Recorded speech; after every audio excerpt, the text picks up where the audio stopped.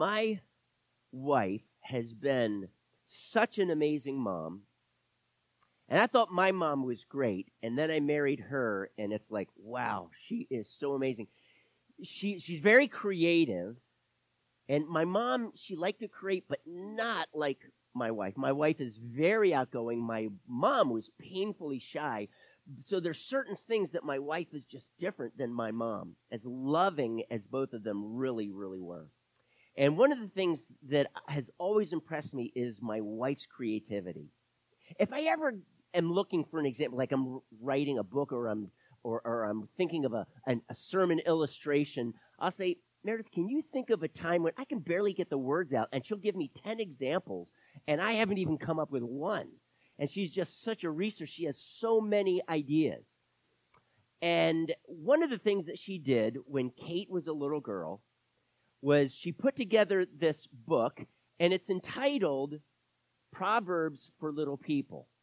Now, it's just a simple concept, but what she did was in this type of book where you can peel the page back and put something on there, like Proverbs for Little People, and just pictures that she cut out of magazines, and then seal them in there. And she took several proverbs, about a dozen proverbs, and she would read this book to our children constantly, over and over. And they loved it so much that, and some of these are just absolutely adorable, adorable pictures. Yeah, there's probably closer to 15 of these, I think. But each one has a proverb, and she would just read these proverbs to our children. And the goal was that after reading this about 100 times, and no lie, we probably read it about that many times, she created other books. So it's not just Proverbs for Little People, but we have several of them in our homeschool room next to each other that read to our grandchildren, or obviously to our children. And she really poured herself into our children. She always managed to make whatever they were doing fun. And if they were doing a unit study, then it's just amazing how the beach always managed to fit into that. An excursion, all-day excursion to the beach, lathered up with plenty of suntan lotion. They managed to fit it in with the theme of what they were studying. But she was creative, and my creativity extended to taking my kids to McDonald's and play in their little, the ballroom, which of course they don't have anymore. But anyway, crazy stuff happened there. But that was my go-to thing. But my wife, she would do 100 different things. So could always manage to come up with something fun, always creating, always reading to them, taking them places like the beach, forgiving them, loving them, being patient with them, going to the beach for an educational day in the sun, teaching them, serving them. And it was hard for her. There would be times, to be honest, when I would come home and my child would be at arm's length saying, take the child, I'm going to go to the bedroom. Just give me some break. Just give me some downtime. And I would take the child and do the best I could. But my wife was such an amazing mom. She was actually an inspiration. I'm just going to read a little something from a book called The Key House. And at the end of chapter 3, there's just a little scene, because the next day is, this day is Mother's Day.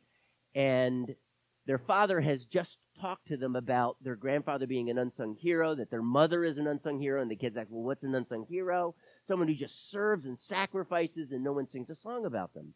And so I pick it up on that, and Meredith was the inspiration of this, because she always manages to see the good in people, and especially our children.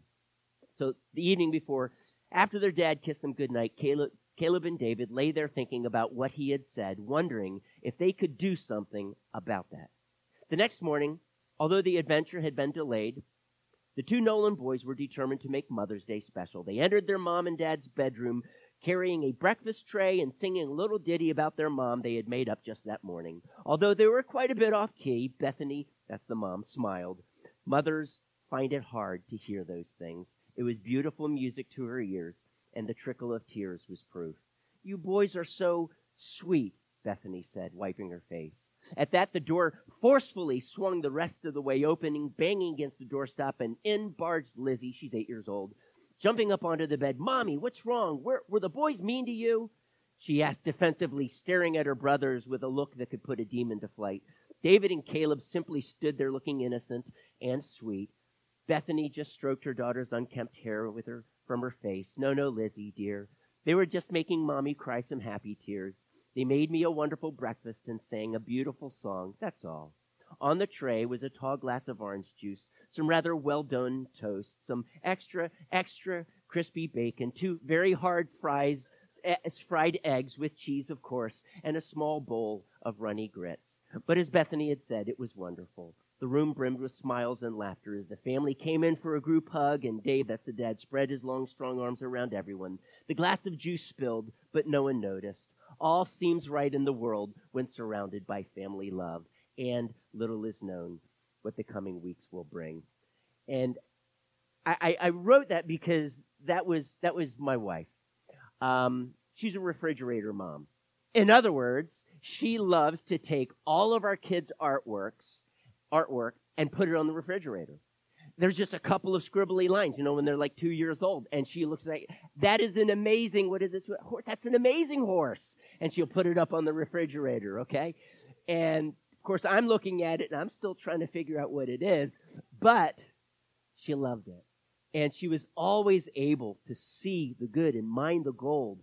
And right now, I just want to take a few minutes, and I want to read some Proverbs, because my wife is not the only amazing mom in this room. You other moms, you amaze me. You have loved your children. You have gone through so much in trying to raise them from children into their teenage years and then on into their adulthood. And you've done such an excellent job. And I want you to know it is hard. I'm going to come back to that concept in just a few minutes. But right now, I just want to share with you, because some of these scriptures, I'm just going to read them and say a little something about them. These verses, most of them from Proverbs, are pictures of you moms, okay? Proverbs 21:13 says, now even though it says a man, I'm going to just say a woman. If a woman shuts her ears to the cry of the poor, she too will cry out and not be answered. You moms have this heart of compassion for the poor, and you hear their cry. And can I be honest with you? Sometimes for us dads, we can be so busy with life, we don't hear that. But your ear is open to the heart of God and to his voice, and you see the need, and you give yourself to those needs, starting with your children and then to the rest of the world around you. Amazing. Job 29:11-17. Now understand, this is Job, but this again is a picture of you ladies. Whoever heard me spoke well of me, and those who saw me commended me, because I rescued the poor who cried for help, and the fatherless who had none to assist him. The man who was dying blessed me. I made the widow's heart sing. I put on righteousness as my clothing. Justice was my robe and my turban. I was eyes to the blind and feet to the lame. I was a father or a mother to the needy. I took up the case of the stranger. I broke the fangs of the wicked and snatched the victims from their teeth.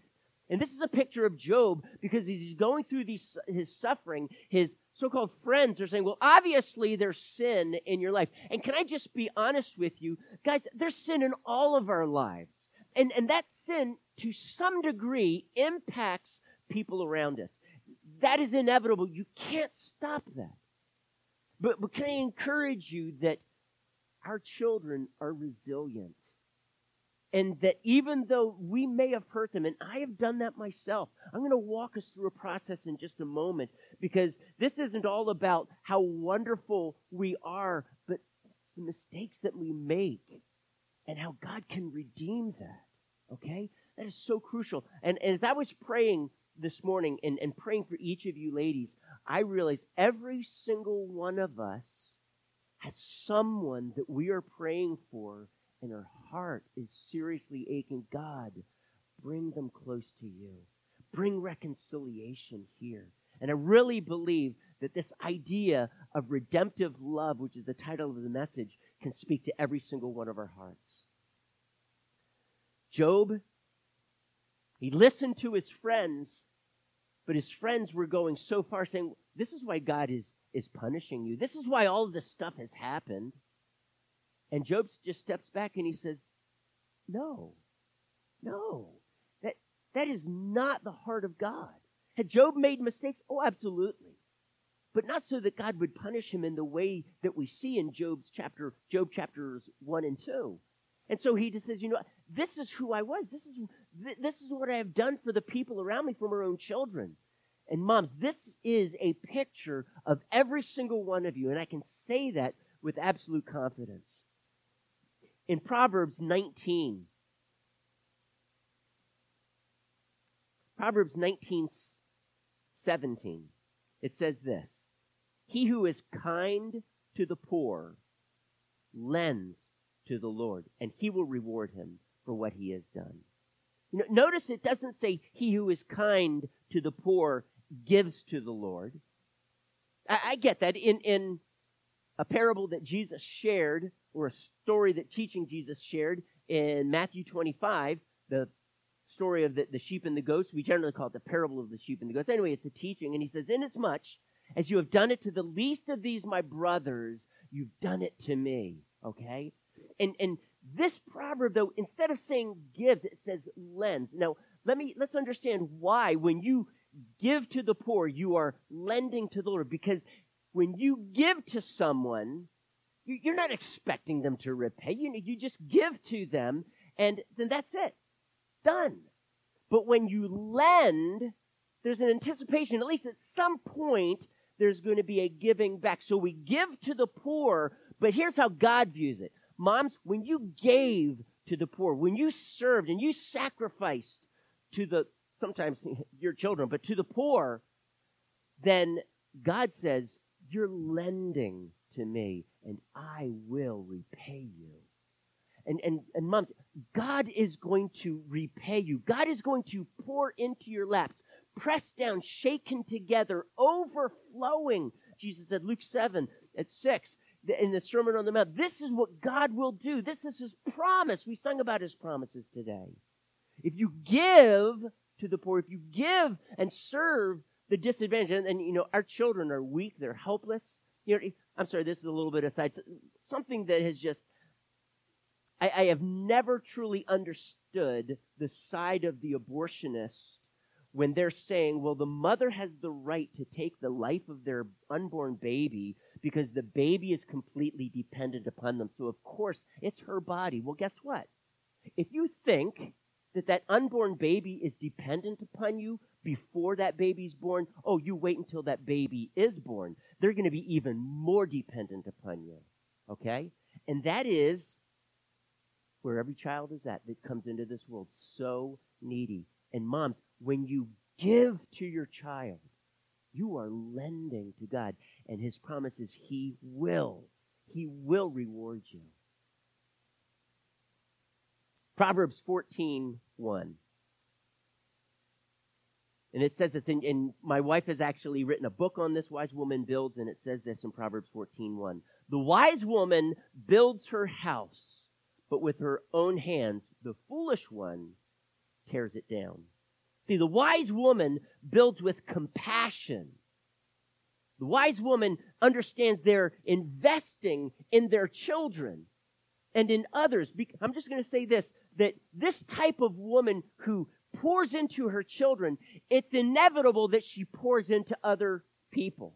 And that's why in 1 Timothy 5, when it's talking about widows, and should churches help widows out? And the answer to that is absolutely yes. Paul says, number one, they may get remarried, so here are the qualifications for those widows that you are to give to, at least in the age of 60, he says. And then he lists a number of different qualities, things that they've done, faithful to your husband, pouring out, giving to your children. But it doesn't stop with the family, because this type of woman who serves and gives and sacrifices, she's the very type of woman that washes the feet of the saints. Now, today I'm using that phrase metaphorically, just so you know.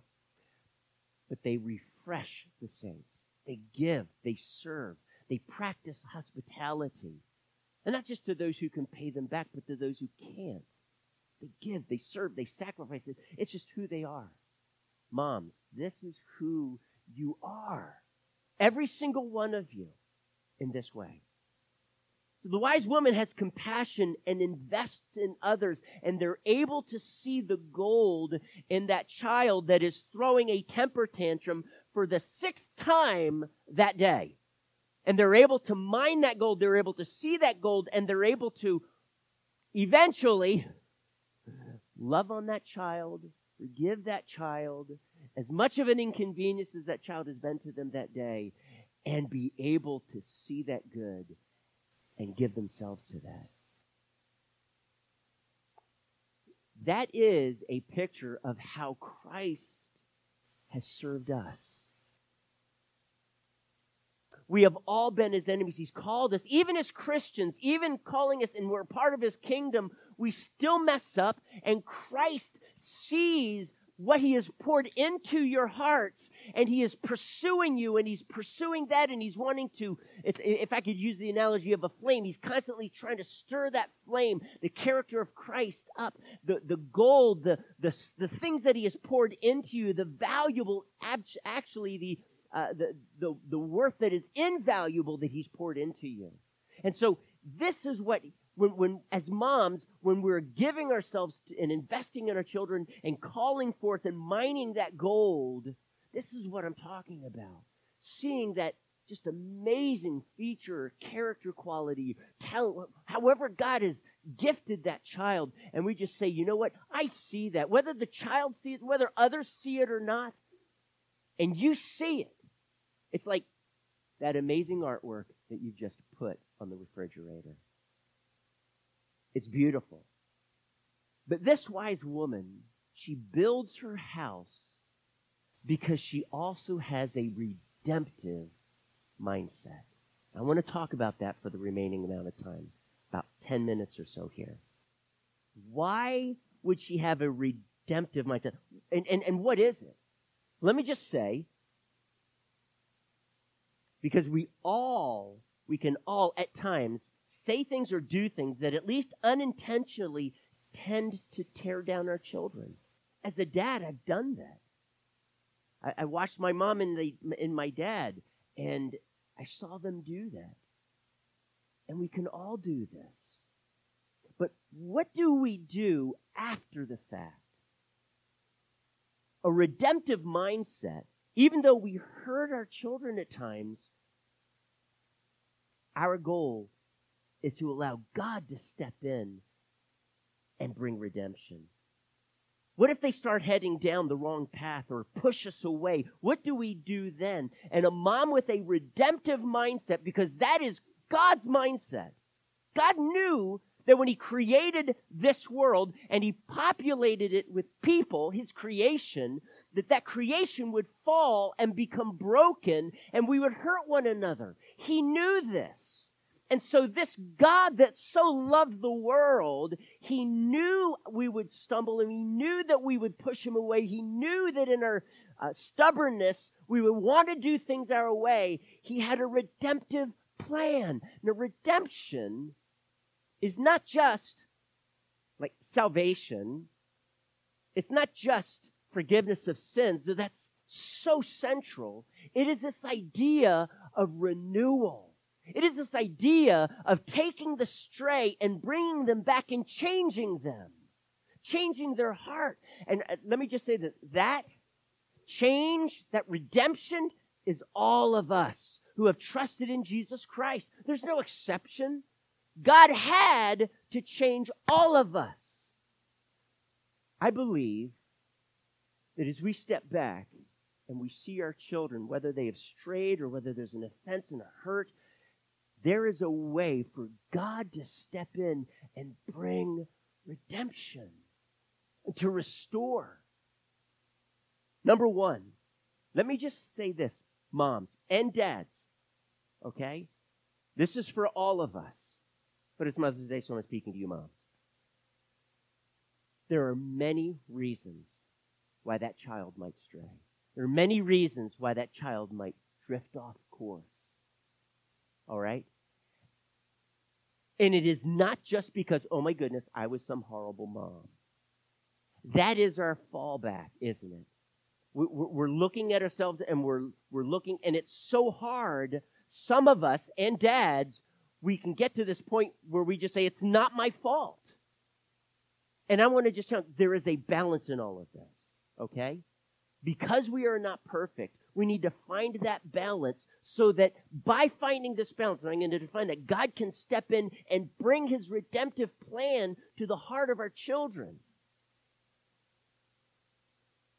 There are other factors, there are lurings of the world. It's just not all our fault. But the question then is, what part may I have played in this? What part may I have? I have to ask that question. My parents had to ask that question. This is hard. But it requires balance. It requires honesty. You know, the truth is, sometimes as we are weighing this and just saying, okay, God, if I have done something that has hurt my child, help me know what it is. Because that's the first step towards reconciliation and towards God stepping in and bringing his redemptive plan. We have to go down this road as hard as it is and be honest with ourselves. So what Meredith and I have done is we've just at times just saying, hey, speak into my life. Have I done something to offend our child? What do you see? And I can't tell you, it's happened with at least every single one of my children, probably several times with many of them. But I've had to go into their bedroom, close the door, and just say, hey, can you help me understand? Help Daddy understand what I did that hurt you. I can see that I said or did something, but sometimes your dad is just thick-headed. And I need you right now to talk to me. And as hard as that is, and it can really be hard at times, my children were pretty quick to open up. My children were pretty quick to say, so, do I have like carte blanche here? Can I just share anything? Is this like, in essence, is this a safe zone? And I had to be able to tell them in so many words, yeah, this is time for you to be honest with Dad. And those were healing times. That's only the beginning. We have to be able to examine our hearts and say, God, wherever I am at fault, I am willing to own it. But can I just say to you, if in going down this road, and we got to, going down this road, don't you dare, moms and dads, say, it's all my fault. It is all my fault. I was such a horrible mom. I was such a horrible dad. And that's what the devil wants to plant in your mind, because when you feel that there is no hope, you give up. And there's more stuff that God wants us to walk through to see his redemptive plan played out. Okay? Number 2, once you recognize where you messed up, where you made some mistakes, understanding there's a bunch of other factors that have played into where your child is at today. A bunch of other factors. But you're taking the high road. Okay, God, here's where I blew it. And you repent before the Lord. Number 2, you repent before him. Then you go to your child and you say, will you forgive me? And just lay it out there. Be humble. Ask for their forgiveness. Don't just say, hey, would you forgive me for doing this? Because when you said this, it hurt me. And so don't try placing the blame on them. Though I'm sure there's some blame that they deserve. That's not how we ask for forgiveness. Own it. We repent before the Lord. We go to our child and we ask for their forgiveness. I've had to do this with all of my children. We're imperfect people. We hurt one another, guys. This then begins to open the door for God to step in. Number 3, redemption is what God does. You can't do it. You can't do it. You can seek to build a relationship and love them, but their heart can only be changed by God. But we must take that first step. We repent, we apologize. So this idea of redemption, it includes forgiveness. God will forgive us and bring them to a place, and this is our prayer, that he will forgive them and what they have done. He will make things new. He will make you new. He will make them new. He will make the relationship new. He brings deliverance. This is another aspect of redemption. This is the God that we serve. This is the theme of the entire Bible. That God, in his amazing love and his ability to mine the gold, because we are made in the image of God, but it's broken, he still pursued us. Some in this world, many in this world, are still turning a deaf ear. We pray for them, but praise God you did not. And God stepped into your life. He delivered you. He forgave you. When we're singing about Jesus, that name means Savior. That is the entire message of the Bible. It's not just that, he saved me from my sins. I mean, he saved you from. And the Greek word from means out of. And that means to pull you out of your sin, he had to do something with your heart. And he had to change you. That longing to sin, he had to break it. And the way that we open the door for that type of redemption, church, without exception, we must repent. We've got to do that. Just to be saved from our sins, and then for reconciliation in our relationship with our child, and to see that child now coming to Christ and passionately pursuing Jesus as well. Only God can take the impossible situations and turn them around. And then number 4, love them. Constantly love them and pray for them. Don't communicate disappointment. I'm sure that when you think about them and pray for them, there's a disappointment there. You wanted so much to have a better relationship, wanted so much for them to pursuing Christ wholeheartedly rather than half-heartedly, if that's where they're at. I understand that. But you know what? You love them anyway. And when there's that disappointment, set it aside. Because you're focused on the gold. Keep mining the gold. Don't give up. I'm going to read to you a passage from the book of Joel, chapter 2, verse 25. I will repay you. He's speaking to Israel. And they had sinned, by the way. I will repay you for the years the locusts have eaten. This is what we're talking about today. The years that the locusts have eaten. When my brother Ken was in his teenage years. Sometime I was 8 years old, he was 18, and I can still remember an argument that he got into it with my dad. And there they were standing in the living room, and they were yelling at each other. I thought my dad was going to take his head off. I can't remember if fists flew or not. But see, my brother was going through this rebellious phase. My brother had been deeply wounded by my dad. My dad, it wasn't intentional, but he had a serious anger problem. And that, us kids, we just managed to push his buttons, like all the time. I realized, though, that because of how he was raised, I began to understand why he was where he was at, not to excuse it, but, and by the way, my dad did change.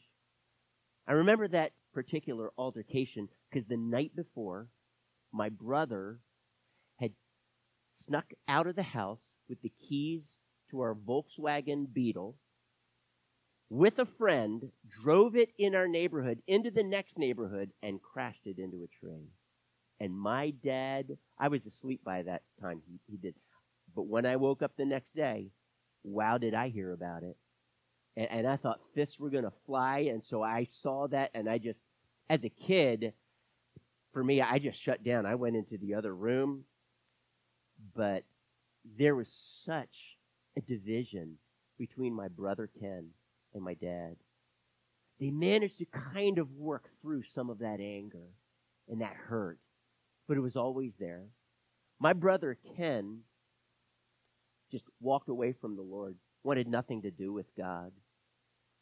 Eventually, his own 21-year-old son was killed in a car accident, and my brother Ken became so bitter,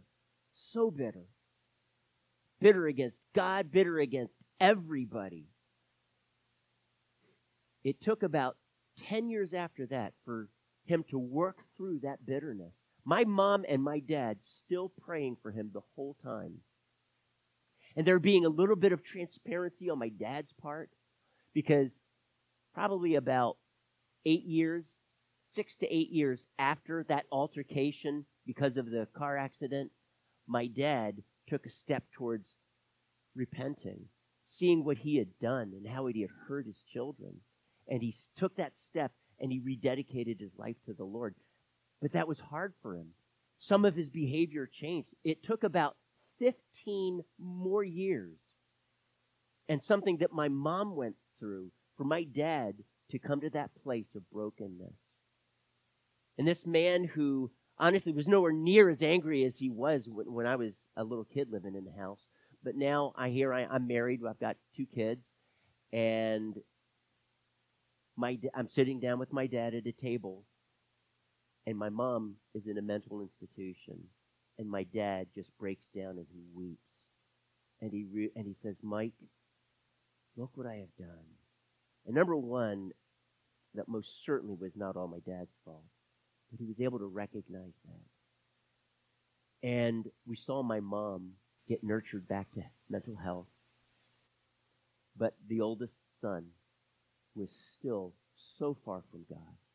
It was only 3 years later that Ken's son died. For the next 10 years, my brother is bitter. But we prayed for him. He began, as he pulled out of that, instead of turning to Christ, he turned to Eastern mysticism. And he got so wrapped up in all of that. And you know the story. Just, 2.5 years ago. He is 68 years old. And my sister had so much of an impact just trying to speak into his life. My brother's heart was hurting. It was broken. My dad had an opportunity to apologize and just try to win him back. And my brother could feel it and see it. But there was something inside that said, "No, I will not serve this God of yours." And about 2.5 years ago, God over and over began working beyond what any of us could see. And through little things that we said, through the funeral of my mom and my dad, and just hearing the gospel, through things that my sister would share tenderly but speaking into his life. And he finally, a book that he read, he finally came to this place where he realized how absolutely empty his life was without Jesus Christ. And can I just tell you right now that my brother made a decision, and he is passionately pursuing Jesus Christ. His wife went through something recently, and he was faithful, and he prayed for her constantly, and he trusted God's promises in his word. And things are in this process of healing, and he's so grateful, and things are moving forward, and he's just continuing to cry out for his wife. And I'm going to encourage you, moms and dads, this is God's heart, his redemptive plan, that if we just say, "God, I know that I blew it. Help me come to fully understand this and seek out that reconciliation." And at that point, it is all up to you, God, and I will pray. I will do whatever is possible on my part. But God, you have to be the one to heal this relationship, heal this wounded heart. And God will do this. I believe it. Train up a child in the way he should go, and when he's old, he will not depart from it. That is the promise given to a parent who hears it. Dads, don't embitter your children. Wow. And if I have, I'm going to ask for forgiveness and seek reconciliation. When moms, when we hurt our children, we do the same. And God, in essence, let me just say that God steps back and he says, okay, rolls up his sleeves, and he says, "Now watch this." It took 50 years for my brother. Praise God for my brother Rob. He's the middle child. It took only about 15 to 20. And for some, a very short time. And I'm going to pray for that short time. But all of us, I think we can feel what I'm talking about when I talk about God's redemptive love. We have all experienced this. And I'm going to close in prayer right now, and we're going to pass the mic. But this is the God that we serve, church.